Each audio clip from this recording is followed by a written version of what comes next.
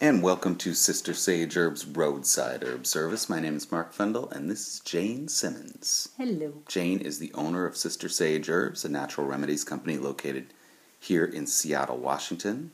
We sell every day of the year at Pike Place Market and at PCC markets here in the Seattle area. And before we begin today,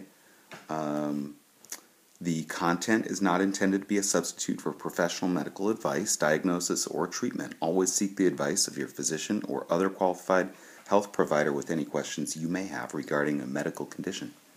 And with that, I'm so excited to continue our conversation, Jane, about herbs that are good for depression and anxiety, seasonal affective disorder. And today we're going to be talking about 3 herbs that we didn't cover in our first talk. Actually, calendula, we did talk about briefly at the end of the podcast. But the 3 herbs today that we're going to be discussing are holy basil and calendula, of course, and lavender.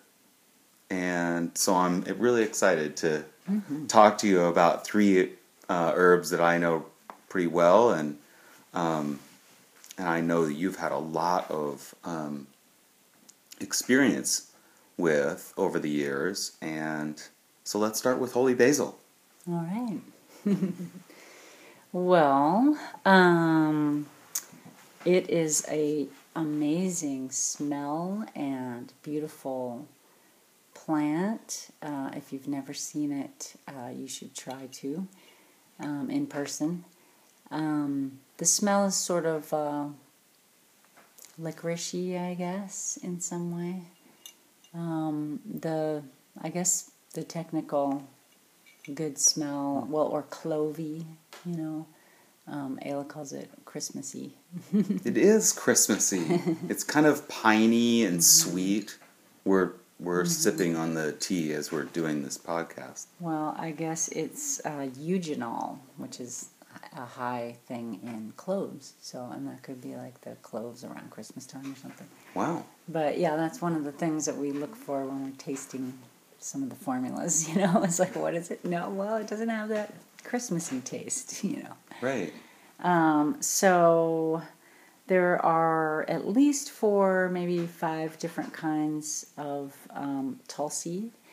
And when I started growing all the herbs, I just sort of picked at random a bunch of different herbs, and the one that did the best for me was called Rama. Mm-hmm.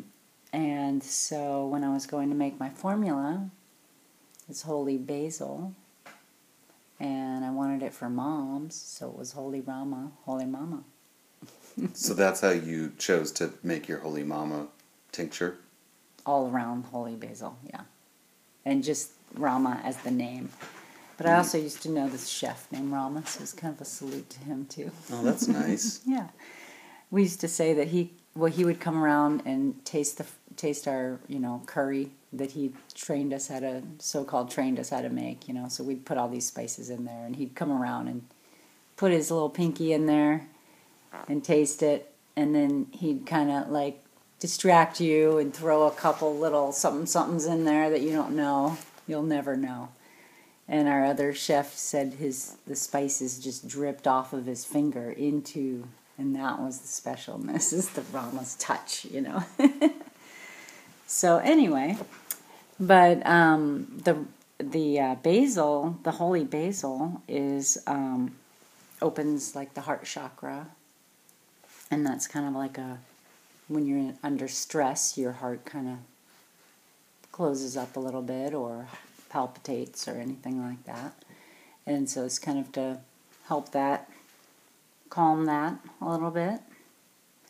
But then there's all these different kinds. So, and then after a couple of years, they reclassified a bunch of them. So now, I think Rama actually is the only one that didn't change. But like there's Rama, there's Krishna, and there's Vana.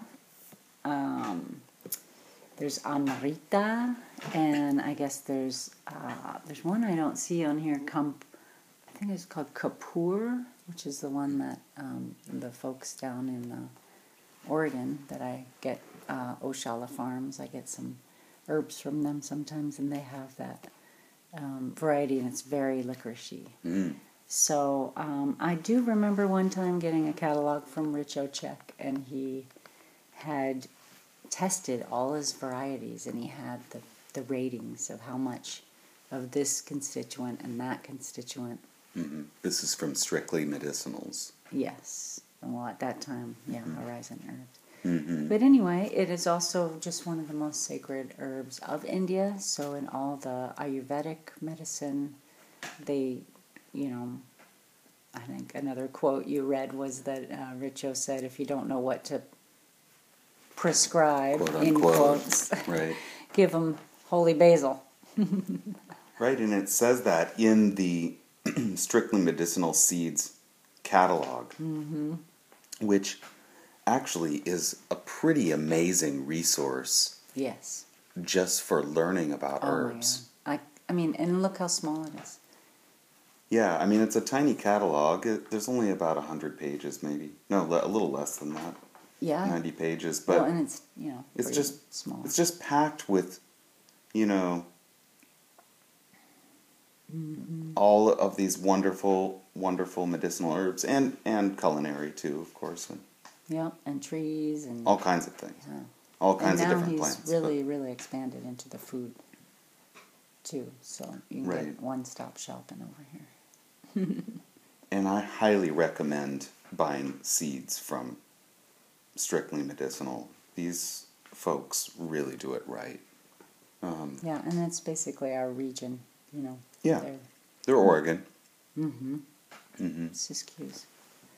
So anyway, and they do isolate their plants, so they have, they do have the true seeds. So that means, basils can cross-pollinate and become just whatever, So, which is cool if you're not trying to, sell a specific variety, but, these guys, they keep their fields separate, and they probably hand pollinate, but they pollinate, only the Krishna with the Krishna, and only the, the others, because they're not necessarily just cloning plants and selling the clones and things like that, although they might be doing that. They're trying to save true seeds of these varieties, because that's their mission also, is to save, specific varieties and keep them, pure. So We are that's a paraphrasing. lot on the holy basil, but Well- it's an amazing. Yeah, we were paraphrasing, but I'll read right out of it. It says, if you want to be an herbalist and you're afraid you might tell somebody to take the wrong thing, recommend Tulsi. You'll never be wrong. We've studied the variation of Tulsi types for several decades, and with this catalog, are delighted to be able to supply the main ecotypes all at one time, in one place. So cool. Yeah. That's amazing. Yeah, I mean, they take it seriously. They test every, I mean, these are the scientists, these guys scientist farmers. have studied this And poets. plant for decades. It's incredible. Yeah. Okay, let's move on, shall we? Yeah. Okay. Although, can we take a sip of Tulsi? Yeah. Because- Here, cheers. And I'm, for the first time, trying to I hope that wasn't too loud. overwinter some basil plants, and so far I've had pretty okay luck. So we'll see. I'm gonna try. Oh, they look all right. Yeah. Once we stick them outside, They're they'll a be little great. scraggly right now. Yeah, but it's only January. So cheers. January. It's the warmest January on record here in Washington State. Okay, and to our next plant, one of my very favorites, multi-use favorite. We've talked a lot about calendula on other podcast episodes, but I do want to mention that this is another really good plant for depression. Tea would be a really good way to use the calendula flower. And I'll pass to you. All right. Well, I'm going to preface with if you are allergic to the daisy family in general, the pollen from this plant, or eating or drinking this plant may irritate you. But you could just look at it. Even if you had a little mask on, you could stand in a field and just be pleased. It's so pretty, you know? It's true. I never thought of Really? just looking at the plant and having your headspace be uplifted by the absolute beauty, the image of the sun reflected in a tiny golden flower that is just smells beautiful and is just, I love this plant so much. I mean, it's so great for so many things. I mean, this would be one of my desert, not only my desert island, probably be my top 3 herbs to have with me at all times. yeah, for sure, definitely, yeah. But this is really good for heavy depression, and it says it right here in, I will quote Matthew Woods, The Earthwise Herbal, Complete Guide to Old World Medicinal Plants, and I mean, he talks about it right here. Mind, senses, nerves, emotions, personality, and it lists heavy depression. Wow. Especially yellow look about the eyes, tired eyes, bone weary. So anyway, That's this interesting. Well, because it also, draws out bad thing. Like in this book here in 1477, this dude, Macers Herbal, claims the herb improves eyesight, draws out wicked humors. Really? Which is like, like I could imagine, like, if you had, like, seeping wounds, or gangrenous kind of stuff back in those days, oof, So it pulls out the toxins. It can pull out a splinter. Right. And so I could see that being pulling out, like, infection and maybe depression comes from not getting enough oxygen to your whole body, and being kind of toxic, in some way. Because if you have the yellowing eyes and all that kind of implies sort of deep, almost infection, or at least kind of, maybe of your liver and your kidney kind of. But that's just me speculating here. But yeah, I mean, you can eat it just in your salad. Sure. In fact, one of an acquaintance of ours on the farm was one of the first people who started the little baby greens business. And originally they had the calendulas in there with it. So they would have the flowers of the violets and the calendulas. So both of those are really, really good for adding, all that, adding these different kinds of bitters to your diet, and then this antioxidant in there. It's good for gum disease, stomach irritation. Real soothing. Upset stomach, nausea, vomiting. You could do wounds. I mean, you could pack that into a wound, and I think it would probably be okay. 1860s, calendula used by field doctors during the American Civil War to staunch bleeding. There you go. History. By the way, I am quoting here this is awesome, National Geographic Guide to Medicinal Herbs, the world's most effective healing plants. A lot of people here. Oh, so Rebecca Johnson and Stephen Foster, Tierona Lodog, and David Kiefer, and photography, Stephen Foster, which is really nice, and Andrew Weil, is that? Mm-hmm. I'm still quoting from wrote the Matthew foreword. Wood. Yeah, and then Matthew Wood. So, And then, yeah. And then, should we talk about our last one? Sure. This is our third and final herb for today. This is lavender, one that most people are familiar with. Oh, wait, can I go back on one thing? I know I said I wasn't going to interrupt you. Sure. The calendula, because I sent them calendula seeds, and it's very empowering to grow your own and nourish something, and especially something that grows really easily.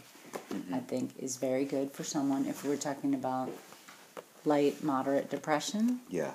Or heavy depression. Heavy depression, he says ingesting, but I'm just talking about when you are nourishing something, it makes you feel good when you see the thing that you put in the ground growing, right? So a handful of seeds in your front yard is going to be like, wow, I can do something. I did that, We did that. I'm here to watch this thing grow. And this plant grows in most places, or in good locations in the garden, depending. Every month of the calendar year. That's kind of how it got its name, calendula. Calendar herb. So it was one of those things where you could mark your calendar maybe it doesn't grow in January and February, but it's growing outside in our yard just fine. As long as it doesn't get too rain, it will just keep producing. It's true. Yeah. So anyway, okay. Now on to beautiful, beautiful herb. To lavender. So lavender, of course, grows very well here in the Pacific Northwest. Mm-hmm. And still quoting from Matthew Wood's book here, very good for depression and anxiety, especially connected with irritable bowel. It's good for dizziness, fainting, severe headache, migraines. He says a drop of oil on the temple. Oh, yeah. So this is one that I think like I said, a lot of people are familiar with already. And so this would be, a good herb that is kind of a starter kind of Definitely herb. If you wanted to start with, you can have lavender tea or just a little spritzer. Yeah. I mean, to me, if I don't really have one going right now, but I usually do have I'll find a lavender from some farmer who made it, and it's just like that one that smells so good to me right then.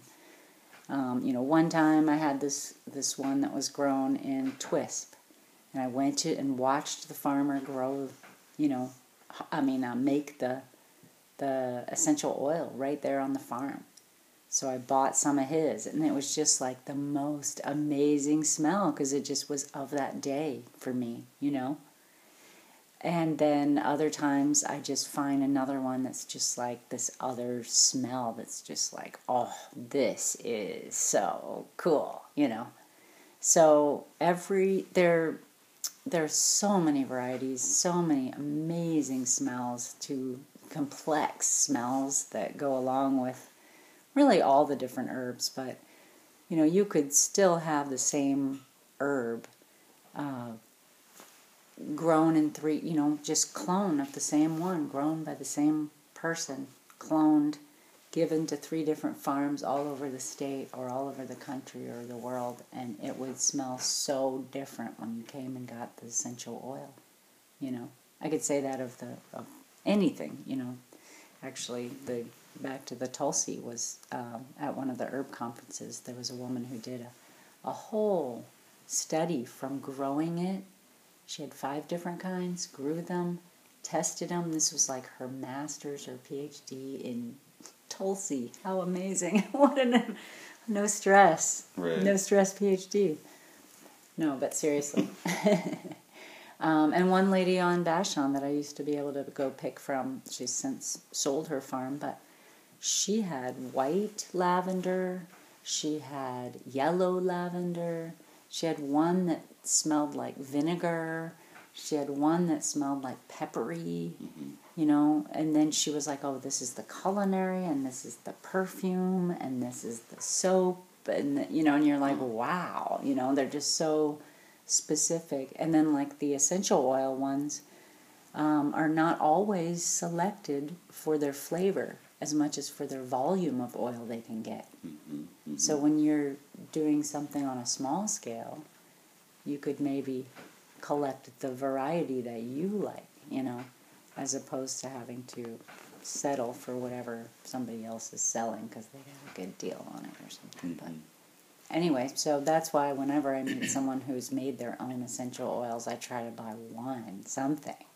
So it's so cool. It's so intense, the whole process. You've got your whole field out there, and in this case, he had it scheduled, so he had to at least leave a little bit for us to do that day, But we went out there. He had his Brix meter, which measures the amount of sugar in the plant.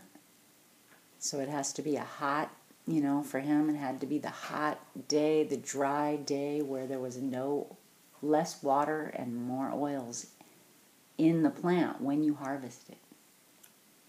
Where? Oh, the guy in Twisp where I had bought my original. I see. It was through a WSU farm tour, so you find all kinds of interesting things to go to on those tours. But yeah, so find a farmer who's making their own essential oil and support that.